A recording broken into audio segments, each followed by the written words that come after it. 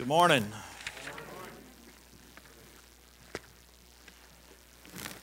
If you would, grab your Bibles and turn to the book of Revelations, chapter 3. We're going to be in verses 7 through 13 this morning.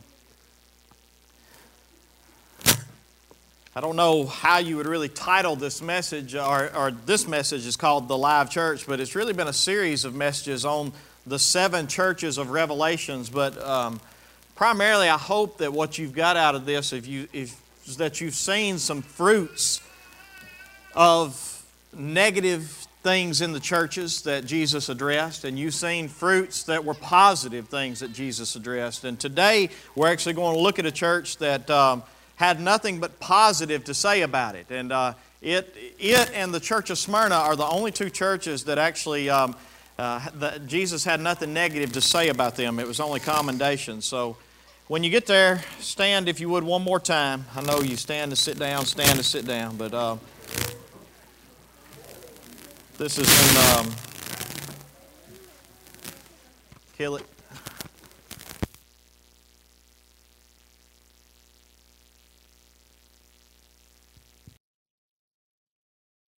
Again, we're going to be in Revelation chapter 3, beginning in verse 7.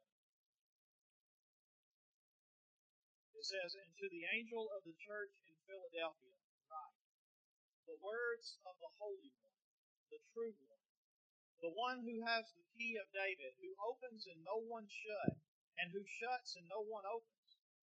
I know your words. Behold, I have set before you an open door which no one is able to shut. And I know that you have but little power, and yet you have kept my word and have not denied my name. Behold, I will make those of the synagogue of Satan who say that they are Jews but are not, I'll make them to come and bow down before your feet, and they will learn that I have loved you. Because you have kept my word about patient endurance, I will keep you from the hour of trial that is coming on the whole world, to try those who dwell on the earth. I am coming soon. Hold fast to what you have, so that no one may seize your crown. And the one who conquers, I will make him a pillar in the temple of my God. Never shall he go out of it. And I will write on him the name of my God and the name of the city of my God, the New Jerusalem, which comes down from my God out of heaven, and my own new name. He who has an ear, let him hear what the Spirit says to the churches." Be seated. Let's go to the Lord in prayer. Father, I want to come to you right now. And Father, I just pray that you would cause your word to accomplish its purpose. God, the purpose that you are sending me out for. Whoever you mean to speak to, I pray that that's exactly who it speaks to this morning. Father, I pray that we're different when we leave here today because of your word. I pray that the living and powerful word that we read today, Lord, that it would change us and mold us and make us into everything that you are trying to create in us to be. And Father, I pray this morning for all of my family members that are in times of grieving, suffering right now. Father, I pray for Mary and her family, Father, the passing of Brother Bill. Father, I thank you for the war spot in the floor over here where his shoes were. Father, I thank you that Lord, he left an impression here. And Father, I pray for his family this morning, God, and I lift them up to you. And I just pray, God, that you would just let them know that you have them. Lord, that you are more than enough to supply every desire and every need that they have. Father, I pray this morning for Trillion's family. Father, he laid his mother to rest yesterday. And God, I pray for him and his family this morning, God. Lord, I pray you comfort his heart. I pray that you let him know that you got him. And Father, you are still more than enough for him too, God. Father, I thank you for my church family. Thank you for family that is just there to support and hold up during tough times. And Father, thank you for all of those that were able to be there. Lord, there were so many of them. And Father, I thank you for the ones that weren't, God, for whatever reason. God, I thank you for my family. And Father, I just pray that you keep growing us closer to one another and you grow us closer to you. And Father, I can't thank you enough for just all the good that you are to us in our lives. We don't deserve anything. But God, we were able to get up, take a breath this morning. We were able to get up on our feet and come to a house of worship to hear your word, to sing praises to you. Father, I pray that you forgive us where we take that for granted. And Father, I pray that we would take advantage of every opportunity you give us to serve you, no matter where or what it is, Father. I pray that we would have a heart that wants to lay up treasure in heaven and that we want to build your kingdom, God. And Lord, I pray that you just put desire in our heart to serve you with all that we have. God, I know that my desire comes from the mercy and the grace that you've shown me. But I know I don't deserve any of it. Thank you. Thank you for the grace that you've given me in my life. Father, I just pray that you forgive me and forgive us where we take your grace for granted. Father, I just pray this morning again, you have your way. You do whatever it is that you mean to be done right now. You preach this word. Lord, I'm nothing more than a piece of clay that I'm asking you to use me, God. So, Father, do what you do this morning. Speak your word and change us. And I pray for these things in Jesus' name. Amen. Last week we looked at a dead church. The Bible literally said, the words of Christ literally looked into this church and he said, you have a reputation that you're alive. I know your works. I know the things that you do, and you have a great reputation and you do some great things. But the truth of the matter is, when I look inside, I see that it's dead. And we found that the only reason that a church, or first of all, we found that churches are made up of individuals. So he wasn't just talking about a building dying. He was talking about the individuals in the church. The only way a church dies is if the individuals in the church are disconnected from the source of life. There is no other way for the church to die except for the individuals not be connected to the source of life. And so he's telling them that you have rejected, and basically he was telling them you're the walking dead. Basically he was letting them know that you're going about and you're doing these great things, but the truth of the matter is you are not trusting in the Spirit of God that God has given you. You're not walking in a manner that's listening to God and is actually obeying God. And that is the only way to be alive, is to let His Spirit speak to you and Him create new life in you as you actually are conformed to the image of Christ. Remember, the old man is dying. The new man, what does he call it when we're saved? To be born again. So in other words, when you are alive in Christ is when you are living in a born again condition. And the only way to be born again is by the Spirit of God that He gives to you. And then He shows you and teaches you His ways through His Word and through the life of Christ.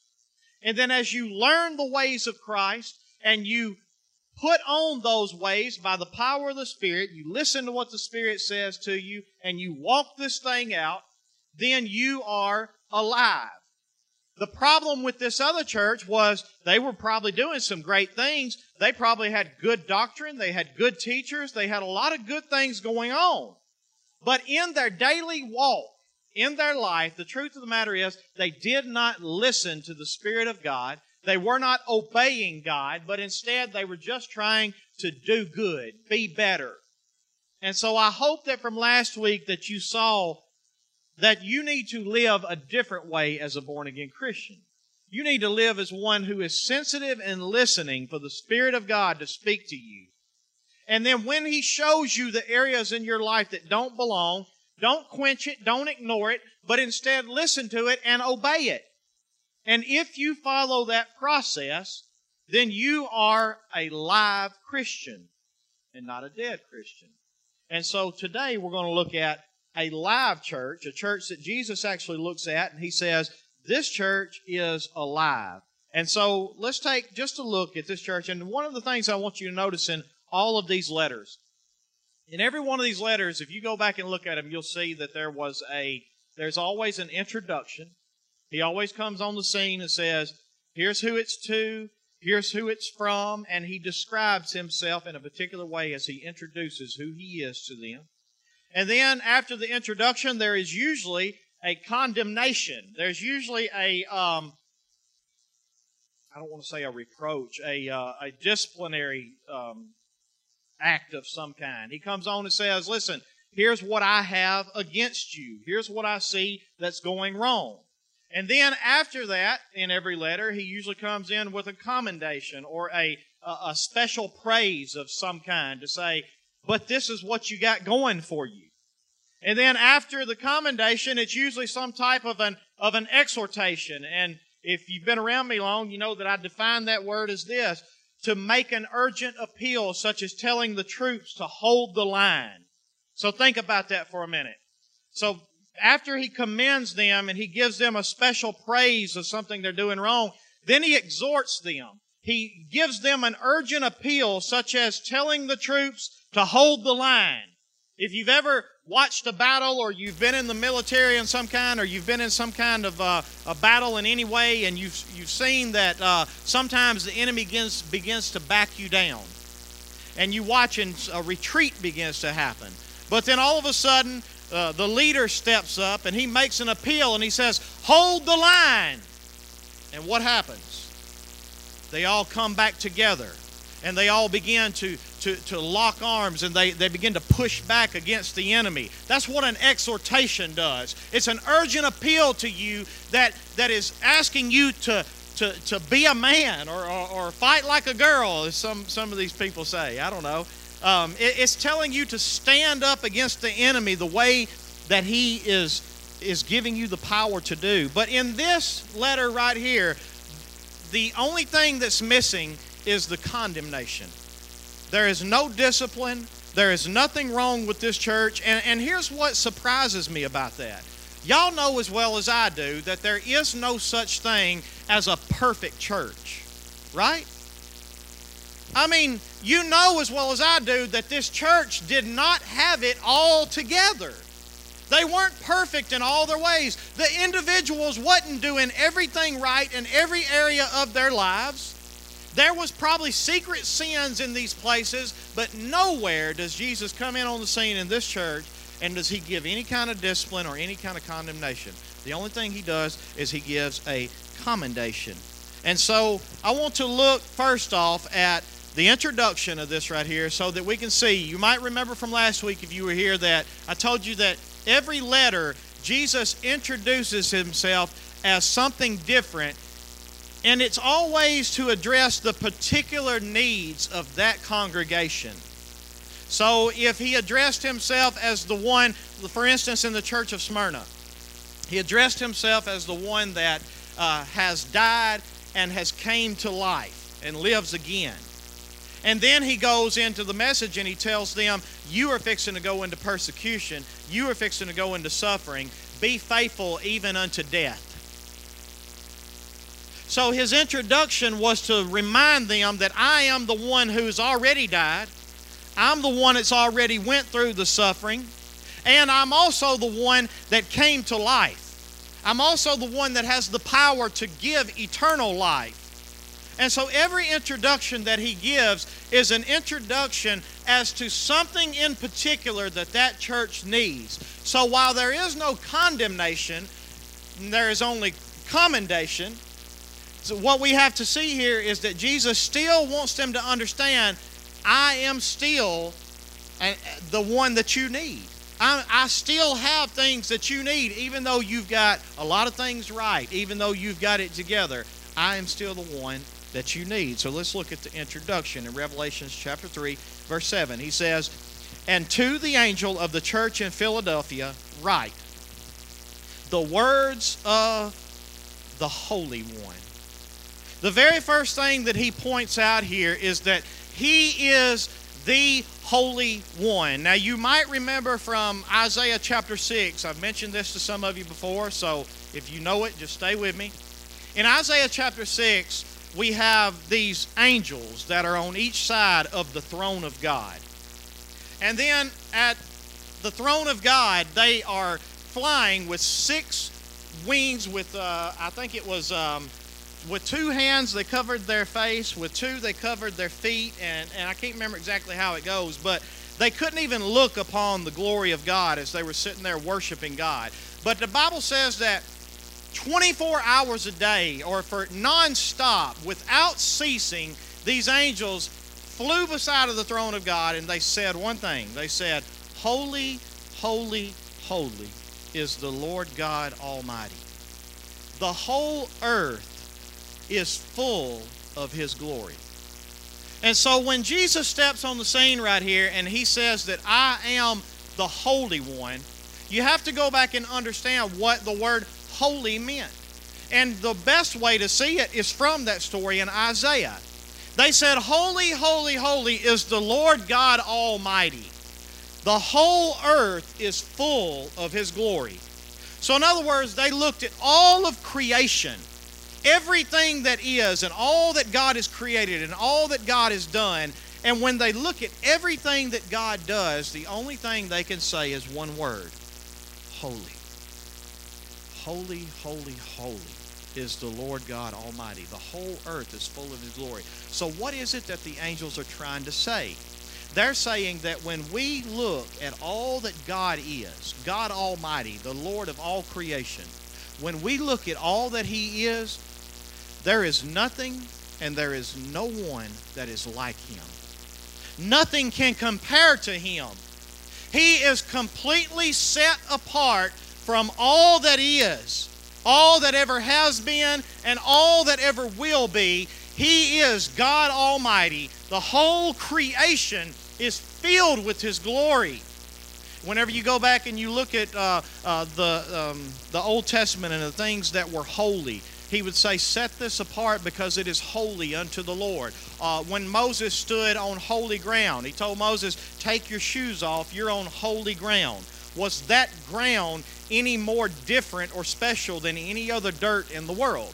No. So why did He say that's holy ground? Because that ground is set apart for a specific service unto God. That's it. It is something that God has took and He set it apart to be used exclusively for Him.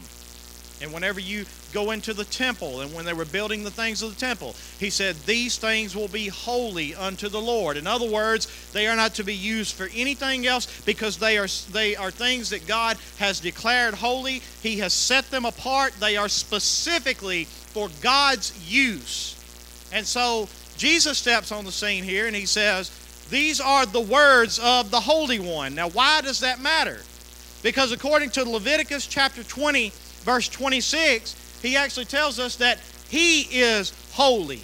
He is the Holy One, and because He is holy, He commands us to be holy. Riley, do you have that? Leviticus chapter 20, verse 26. He says, "You shall be holy to me, for I, the Lord, am holy, and have separated you from the peoples, that you should be mine." Here's the thing about a church, and here's the thing about Christians. God is calling you to be separate from the world, not to be holier than thou, not to be better than other people. He is calling you to be separate from the world so that when people look at you, they see Him. And the only one that is able to call you to such a standard is the one who is holy Himself.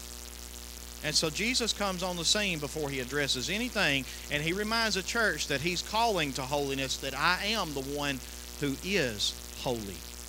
I am the Holy One, and because I'm the Holy One, I can call you to be holy. So it's very important that you understand that when Jesus comes on the scene and He asks you as Wells Baptist Church to be holy, to be separated from the world, that's a tough task for us, is it not? It is. It's a hard task for us to be separate from the world. I can't imagine. I used to work in the factories with other people, but I can't imagine being Jeff Mathis and Tammy and the jobs that they do with the people that they deal with on a daily basis, and then asking them to be separate from the world and asking them to be Christ-like in their professions. That's a tough role. Or just in a lot of these factories around here where the majority of it is not Christ-like, is not holy. And yet, Jesus comes on the scene and asks you in the midst of that to be a light, to be holy. And He wants you to understand, I'm not asking you to do anything that I don't have the power to do through you. The only thing I'm asking you to do is trust me and obey me when I tell you to live this way or to talk this way or to do these things. He has lived the life He's calling us to.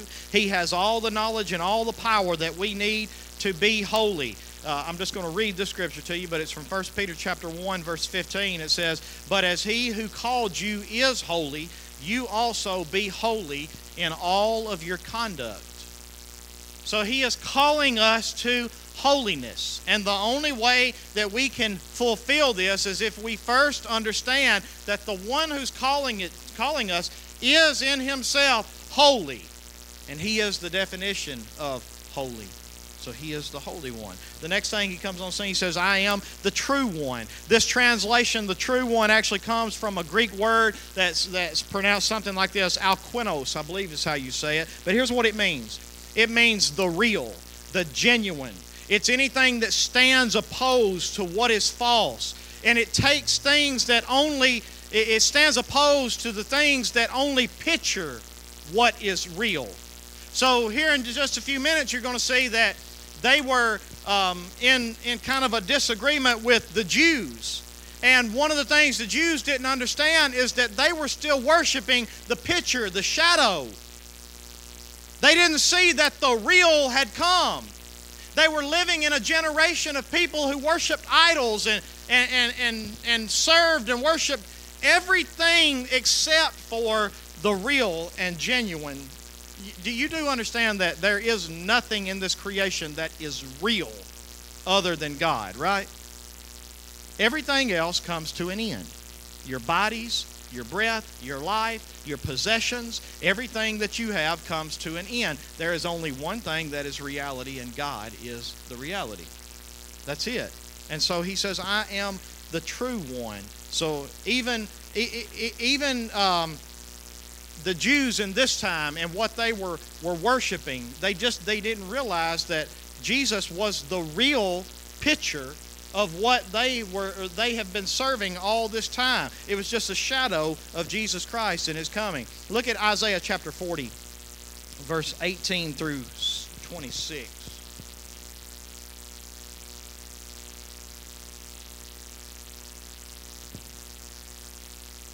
He says, "To whom then will you liken God?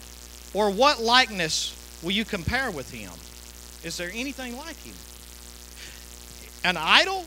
He said, "A craftsman casts it, and a goldsmith overlays it with gold and casts it for silver change. He who is too impoverished for an offering chooses wood that will not rot, and then he seeks out a skillful craftsman to set up an idol that will not move. Do you not know? Do you not hear? Has it not been told you from the beginning? Have you not understood from the foundations of the earth? It is He who sits above the circle of the earth, and its inhabitants are like grasshoppers, who stretches out the heavens like a curtain and spreads them like a tent to dwell in, who brings princes to nothing." In other words, even your greatest people, the greatest ones you can think of the best people you know. He says, He brings them to nothing. "And He makes the rulers of the earth as emptiness. Scarcely are they planted, scarcely are they sown. Scarcely has their stem taken root in the earth." In other words, they're not going to last long. We talked about it in Sunday school this morning. Trump is not the savior of the United States. He's not. Look at what it says. Scarcely are they planted, scarcely are they sown, scarcely has their stem taken root in the earth. When He blows on them, they wither, and the tempest carries them off like stubble. To whom then will you compare me, that I should be like Him, says who? The Holy One. He is the Holy One. He is the genuine. He is the true one. There is nothing and there is no one like Him, and that is what He's trying to get across to you. And let me tell you why I know that we don't get this today. Because even though we're not crafting out idols that we sit and we worship, and even though we're not taking wood that will not rot and having a skillful person carve them out, we are casting all of our desire and all of our worship on all the created things. We don't put it up on a pedestal and worship it, but you live for it. And Jesus addressed this whenever he came the first time. He came on the scene and he told them, he said, listen, don't lay up treasures in this world that moth and rust destroy and thieves break in and steal. Lay up for yourselves treasures in heaven, where no thief comes in and steals, and no moth and rust will ever enter in to destroy. He tells us very plainly, you set your desire and your affection and your worship on all of these things that are good things. It's not that they're evil if they're used correctly. And they are meant to be enjoyed. But we live for them instead of actually living to serve God and living to, does that make sense? So while we hear God say, I'm the true one, I'm the genuine, and while we say in ourselves, yeah, I know that, the truth of the matter is, a lot of times in our lives, we're no different than any of these people right here. Jesus is still saying to each one of you today, I am the true one. I'm the genuine one. I am the only one that is worth living for. And he wants to get that message across to you today. And finally, the last part of the introduction. Jesus says that he has the key of David. He says, I have the key of David, and I open and no one will shut, and I shut and no one opens. And this is likely a direct reference because it's a quote actually from the book of Isaiah chapter 22, verse 15 through 22. Let's read that very quickly so that you see where he's coming from. Because remember, in another letter here a while back, he addressed an Old Testament reference of Jezebel, a false teacher. And so here he is addressing another Old Testament reference. So let's see what this reference is so we can see what he's trying to say to us.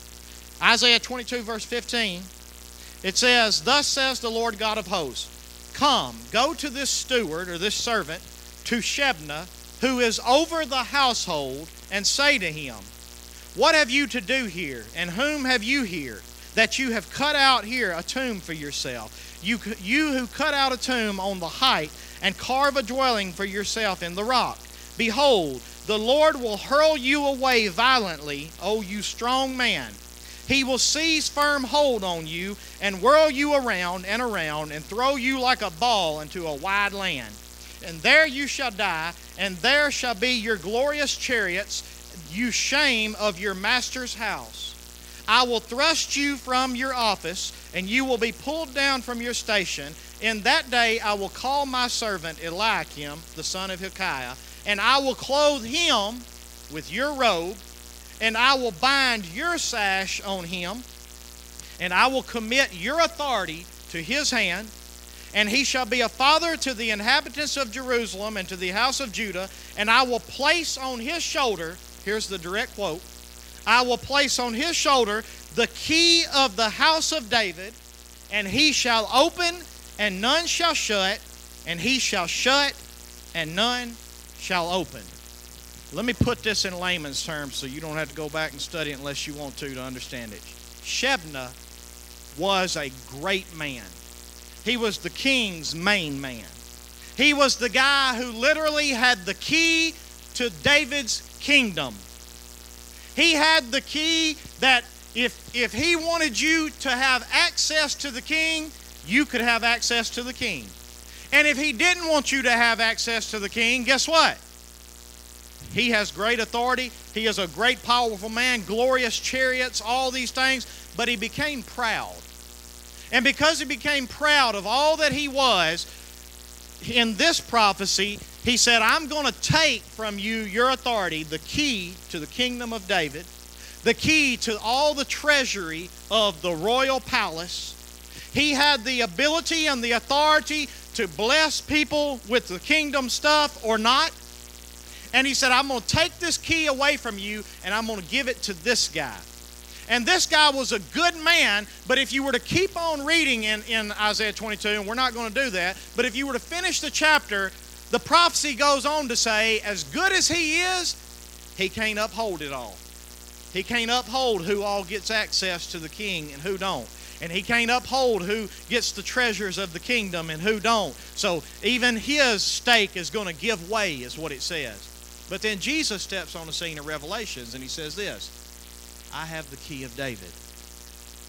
And he's referencing this. And what he wants you to understand is this. I am the only one that can grant access to the king. I am the only one that can deny access to the king. I am the only one who has authority to the royal treasures of God. And I am the only one that is able to bless or not bless. I have the key of David. I am the one that if I open it, it will not be shut. And if I shut it, it will not be open. And we're going to see what that means here in just a minute. So let's go just a little bit deeper. All right? As we go just a little bit deeper, we get into the commendation. So we have the introduction there. I'm a holy one. I'm the one that's completely set apart from everyone else, and I'm calling you to be holy. I'm the true one. I am the only one that is genuine. Nothing else is worth its investment. Nothing else is worth your time. Nothing else is worth your commitment. I am the only genuine, the only true, and then I'm the one who can grant you access, and I am the only one that can grant you access to the kingdom of God, because the kingdom of David was simply a picture of the kingdom of God. And so Jesus is saying, I'm the only one who has the key to grant you access to the kingdom of God. In verse 8 he says, I know your works. I know your works. Behold, I have set before you an open door which no one is able to shut. I know that you have but little power, and yet you have kept my word and have not denied my name. Before we go much further, I want to look at one of the things that you may not see as a commendation or a praise, but it actually is. Notice he said that you have a little power. Now that don't seem like a praise. If I were to come to the pulpit on a Sunday morning and look at you and go, guys, you're weak. I see that you're weak, and I see that you have little strength. I see that you have little power. That wouldn't seem like a praise, a commendation. But here's the thing that Jesus is telling them they have right. He said, you're a humble church. They were probably a small church. They didn't have many resources. They actually lived in a land that had volcanoes in their backyard. They suffered from earthquakes regularly. They were actually destroyed by an earthquake, and Caesar actually allowed them to rebuild by not charging them taxes so that they could use their money to rebuild. So they were probably a church that had very little resources. They were a church that probably was not very large. They were a humble church. And so Jesus told them that I've set before you an open door, a great door, and no one's able to close it, and you know that you have little power. You know that you don't really have the resources to do what I've set in front of you. You know that you don't really have the strength to do what I have set in front of you, and that's not a bad thing. It's not a bad thing for you to know that and understand that. So what Jesus is trying to get across here is that if you recognize in your life that you have little strength, it's a good thing for a Christian to be that way. Because here's what it makes you do. It makes you depend on the power of God. You come into this thing, and whenever you see yourself fighting a temptation that you deal with, and you recognize yourself, God, I don't have the strength to overcome this. The only thing I can do is rely on you. And then God says, that's a good place to start. That's the place where you need to be. Think about it like this. Do you think it's coincidence that the majority of the time God didn't use somebody until they were either very advanced in age or very young in age so that he could take them through trials to keep them humble? Think about Moses. Moses wanted to come on the scene at 40 years old, prime. 40 years old. Well, I don't know if he's prime. I'm almost 40, and that ain't really prime. Maybe it was back in. I don't know. Got to be better than 80, right? So Moses tries to come on the scene at 40, all right? But instead, when he comes on the scene at 40, he ends up running off into a wilderness and spending 40 years out there. 40 more years, he's 80 years old before God comes back to him to use him. And he finds him on the backside of a desert keeping sheep, and he can't even talk. He stutters every other word.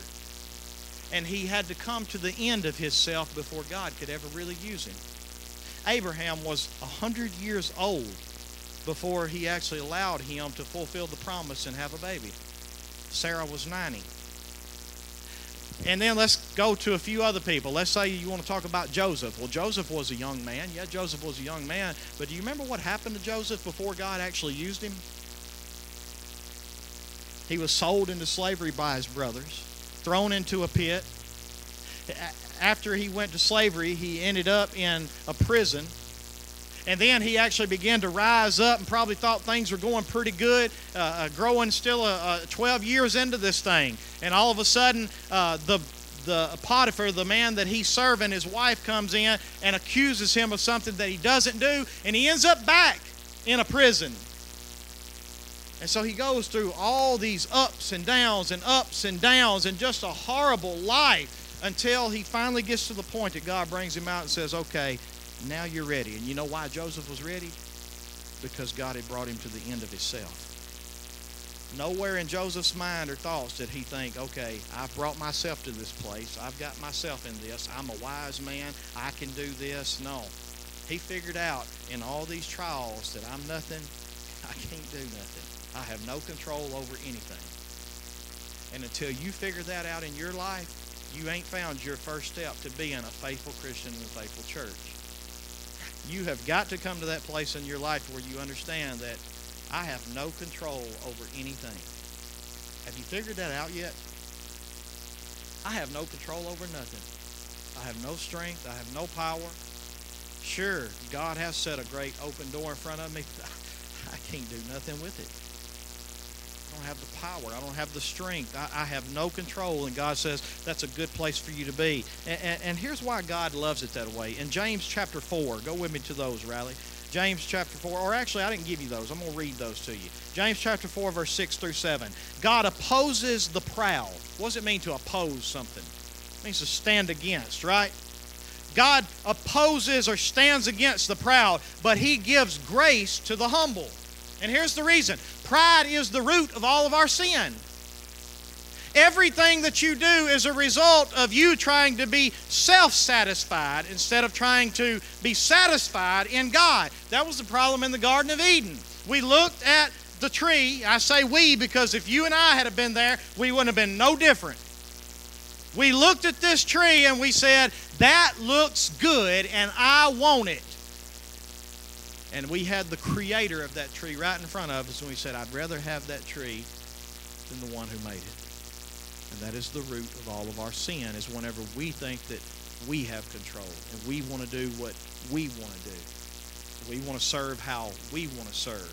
We want to walk through the doors that we want to walk through. And He says the first step in this thing, you got to come to the end of yourself. So God opposes the proud because that's how all this began to begin with. It's the root of all of your sin, but He gives grace to the humble. In Matthew 23, verse 12, He says, whoever exalts himself will be humbled. In other words, God will bring you to the end of yourself. You don't want to see how that looks, but you can either humble yourself and be exalted, or you can exalt yourself and you can be humbled. So the best case scenario for us is to recognize that we are nothing and He is everything and come to the end of ourselves. I ask the question, why is humility exalted by God? Because it says in Matthew 23, verse 12, whoever humbles himself will be exalted. So why is this? And my answer I come up with is this: because it put things in truthful perspective. It put things in truthful lineup, exactly where they should belong. God deserves the glory for everything, and we deserve to praise Him for who He is. We don't deserve to take credit for anything, not even the breath you take. Go to the nursing homes today or go to a hospital and you find somebody that if they could take a breath, they'd take it. But they can't. You know why? because they have found out that they don't even have control over whether or not they breathe. You don't have no control over anything. So whoever is going to humble themselves, God will exalt, because it put things in the right place. 1 Peter chapter 4, verse 11 says this. I'll read it to you. Whoever serves should do so as the one who serves with the strength that God supplies, in order that in everything God may be glorified through Jesus Christ. Peter said the only way you should even serve is in the strength that God supplies, so that God is the only one that can get the glory for even the service that you do. And a lot of you, some of you may be sitting there thinking to yourself right now, well, that makes God selfish. That makes God conceited. Listen, the word conceited means to have an inflated view of oneself. Is it conceited when it's true? No. God is not conceited. He is worthy of all praise. You know why?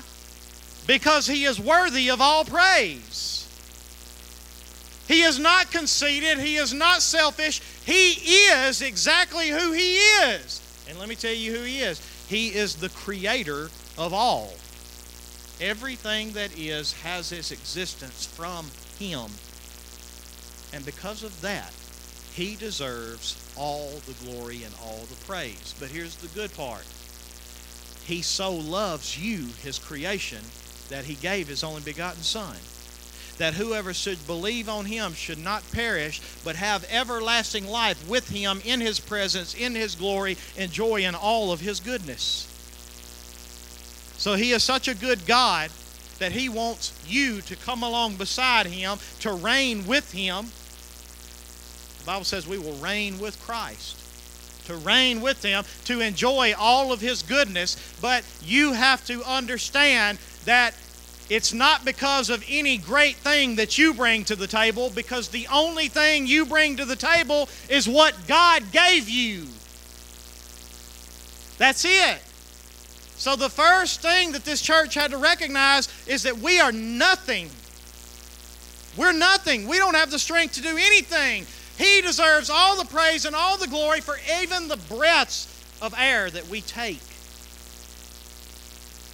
And until we come to that, there is no way that we're going to ever be faithful Christians or faithful church. We've got to understand that we are people of little strength. I want to show you just a few more scriptures, and Riley will have these up for you. Isaiah chapter 40. One more time. Starting in verse 6. It says, a voice says, cry. And I said, what shall I cry? And here's what God told him to cry. Tell him this. All flesh is grass. Okay? And all its beauty is like the flower of the field. The grass withers, the flower fades when the breath of the Lord blows on it. Surely the people are grass. The grass withers, the flower fades, but the word of our God will stand forever. Here's what God is trying to get across. He's trying to remind Israel, His children, guys, I'm not trying to put you down when I tell you this. I'm trying to put things in truthful perspective so that you can get in line with where you're supposed to be. And if you do that and you humble yourself, then He will exalt you. So God wants you to be exalted, so He comes to the prophets and to the preachers and He says, cry to the people. Cry to them with everything you have and tell them you're like the grass. You're like the flower in the field. Yes, you have some beauty. Yes, there is some good things to you. And yes, I've created you for a purpose and a reason. But the truth of the matter is, at any moment, your existence is like that. You are no more. You're nothing. It's not a put down. It's not an insult. It is just truth. And when you come to realize that, it's a good thing. So God wants you to recognize exactly who you are. But then in verse 12, look what He says of Isaiah 40. Verse 12 through 16. Who has measured the waters in the hollow of His hand? You know what the hollow is? It's that little circle right there in the center. He said, who has measured the waters in the hollow of His hand? In other words, He's saying that I've done that. God said, I can literally take all the waters of the world and I can put them right there in the hollow of my hand. And then he says, and who has marked off the heavens with a span? The span was the distance from about right there to the elbow, I believe is what a span was. So he said, I can measure the heavens with just the span right there. Now listen, God ain't trying to brag. He's just putting things in perspective. And even this don't put it in real perspective. It's just trying to give you something to be able to compare. All right? And then he goes, who has enclosed the dust of the earth in a measure? A measure that you would put on a balance. Who has took all the dust of the earth and put it in a measure? And who weighed the mountains in scales and hills in a balance? Who's able to do that? God is. Who has measured the Spirit of the Lord? And what man shows him his counsel? In other words, who teaches God? You got something you can teach him? No. And then he says, whom did he consult? Did he come to you last night and ask you for any advice? Do you ever go to your God in prayers and God said, hey Nick, let me ask you a question. I don't really know what to do in this situation right here. What would you do? That ever happened to you? No, it's never happened. Who did he consult and who made him understand anything? Who taught him the path of justice and taught him knowledge and showed him the way of understanding? Behold, the nations are like a drop from a bucket and are accounted as the dust on the scales. Behold, he takes up the coastlands like fine dust. Lebanon, and this was a place of many cedar trees. It was a forest of cedar trees. He said Lebanon would not suffice for fuel if you were to actually offer him a burnt offering that he deserved. Lebanon wouldn't even give it enough fuel, nor are its beasts enough for a burnt offering. There is nothing and no one that compares to him, especially not you, especially not us. So don't ever think for 1 minute that we do anything great for God or that God needs us for anything. No, God welcomes us and is glad to let us come along the side of him and him work through us so that he gets the glory for all that is done. Whatever God is calling you to, whether it's holiness, I can see there's no way I'm going to finish this. Imagine that. Whatever God is calling you to, whether it's holiness, as he is holy, or whether it's some great door that he's opened, you got to know that you have little strength and you got to remember his promises. I want to go through a few promises for you to remember. I got 3 of them real quickly. First promise comes from Isaiah chapter 41, verse 10 through 14.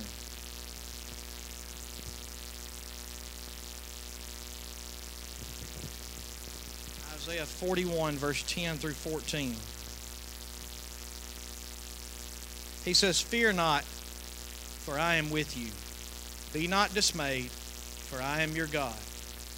I will strengthen you. I will help you. I will uphold you with my righteous right hand. You know, you ought to have an arsenal of promises so that when you find yourself in tough situations or you find yourself in temptations or something, you ought to have an arsenal of promises that you can go back to right here and you can remind yourself, fear not, God is with me. Don't be dismayed. He's my God. He will strengthen me. He will help me. He is going to uphold me with his righteous right hand. That is a promise from his word. And I'm putting my confidence in it and I'm trusting it that he's going to do this. Another promise, Deuteronomy chapter 31. Deuteronomy 31, verse 6. Look at what it says. And the Lord your God will circumcise your heart and the heart of your offspring, so that you will love the Lord your God with all your heart. I'm sorry, I'm on the wrong one. Deuteronomy 31, verse 6. I knew it didn't sound right. Be strong and courageous.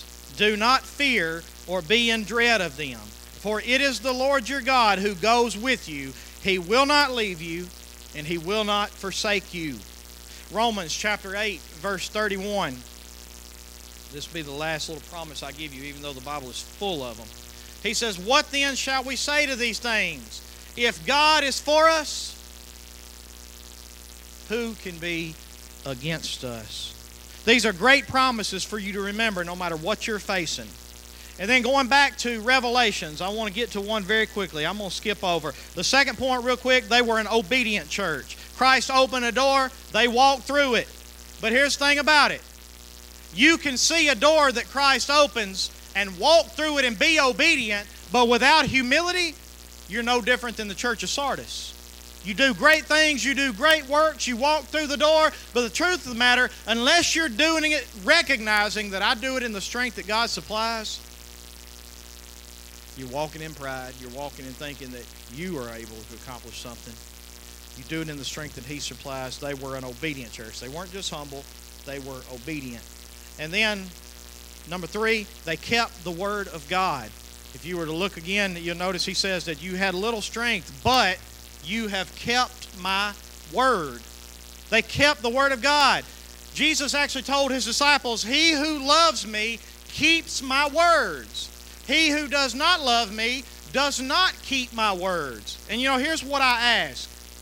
As a church member, when was the last time that you had a major decision or a life crisis in your life? And when was the last time that during that time you called me to actually ask me or Nick, what does the Lord have to say about this? Or when was the last time that you had a decision or something going in your life that you sit down with the Word of God and said, God, what do you say in this?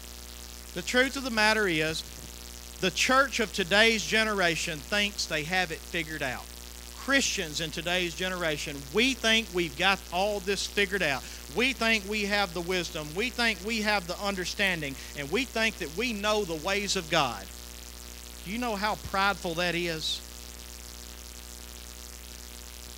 The next time that you have a decision in your life or you have something in your life that no matter what it is, you are to sit down and ask yourself the question, what does God have to say about this? And if you can't answer it, that's the reason why He has put us in your place. The book of Hebrews chapter 13 literally says, submit yourselves to those and the pastors at this time that He has put in authority over you, for they watch and care for your souls. Did you hear that? They watch and they care for your souls. We actually have more of a purpose than just standing up here and taking up an hour of your time on Sunday morning. We actually have a purpose to actually be able to take this Word of God and look at your life and go, thus says the Lord. It's been a long time since I've actually had the opportunity to do that with many of my church members. It's usually on the backside of this thing. I usually come in on damage control. I don't know how you are, Nick, but I usually come in on damage control. You know what damage control is? After everything's already fallen apart. Why don't you understand that at the beginning of this thing, you ought to be asking your pastors, what does the Lord say about this? Not what do you say? What does the Word of God have to say about this? They kept my word. If you're going to be a faithful church, you must keep His word. Number 4, and the last one, they weren't ashamed of Christ as their Savior, even under great persecution. In verse 8, he said, not only have you kept my word, but you have not denied my name. In this time, most Christians started out in the Jewish synagogues and they would be studying the Old Testament scriptures. But once the Christians started talking about the resurrection of Jesus Christ and Jesus being the Messiah, the Jews would literally put them out of the synagogue. And in this time, they had a list. And if Jews lived under their own law under the Roman Empire, Rome trying to keep peace with the Jews, they let them live under their own law. That's the reason why they had a king of the Jews, because they had lived under their own. And so Jews were exempt from things like emperor worship. So Jews literally had a list in their synagogues, and if your name was on this list, then you were exempt from having to worship the emperor and saying the emperor is Lord. But guess what happened if the Jewish synagogue put you out? You are no longer on this list. And now all of a sudden, for you to bear the name of Christ probably means you're dead. And the Bible tells us that in this church, they had actually been put out of this synagogue. They were actually being persecuted by these Jews. And Jesus comes on the scene. He tells to them, listen, don't worry about it, because the Jews don't have the key of David. They may shut you out of their door. But when I open a door, I give you access to the King. I give you access to the King, not the Jews. So they kept His name even under great persecution. How would you respond to that today? If that were a situation today, in order to keep the name of Christ, it meant that now you're going to have to give your life or endure some type of suffering, how would you respond to that? Before you answer, I want to ask you a question. How many of you pray over your meals at a restaurant? I figure we had a few that do that. But don't raise your hand on this. How many people, if you did pray or you do pray, you try to get that prayer done before anybody sees it? Or before the waiter comes back or the waitress comes back. You try to get this thing done, get this out of the way. Something as simple as just praying to your God in public. What about your workplace? Same scenario. A faithful church is a church that is unashamed of Christ and His name. The Apostle Paul said this, I am not ashamed of the gospel of Christ, for it is the power of salvation to those who believe. Paul said, I believe that salvation comes through the name of Jesus Christ. I believe Jesus Christ makes us right with God the Father. He opens the door and gives us access to the King of all kings. And because of that, I'm not ashamed of Him. I don't care what nobody thinks. I've known a few people like that in my life, and I know a few right now. But I don't know a lot of people that are just unashamed of Jesus Christ. Just being honest with you. Faithful church, they're not ashamed of Jesus Christ. They don't deny His name even under great persecution. In closing, he's basically saying this.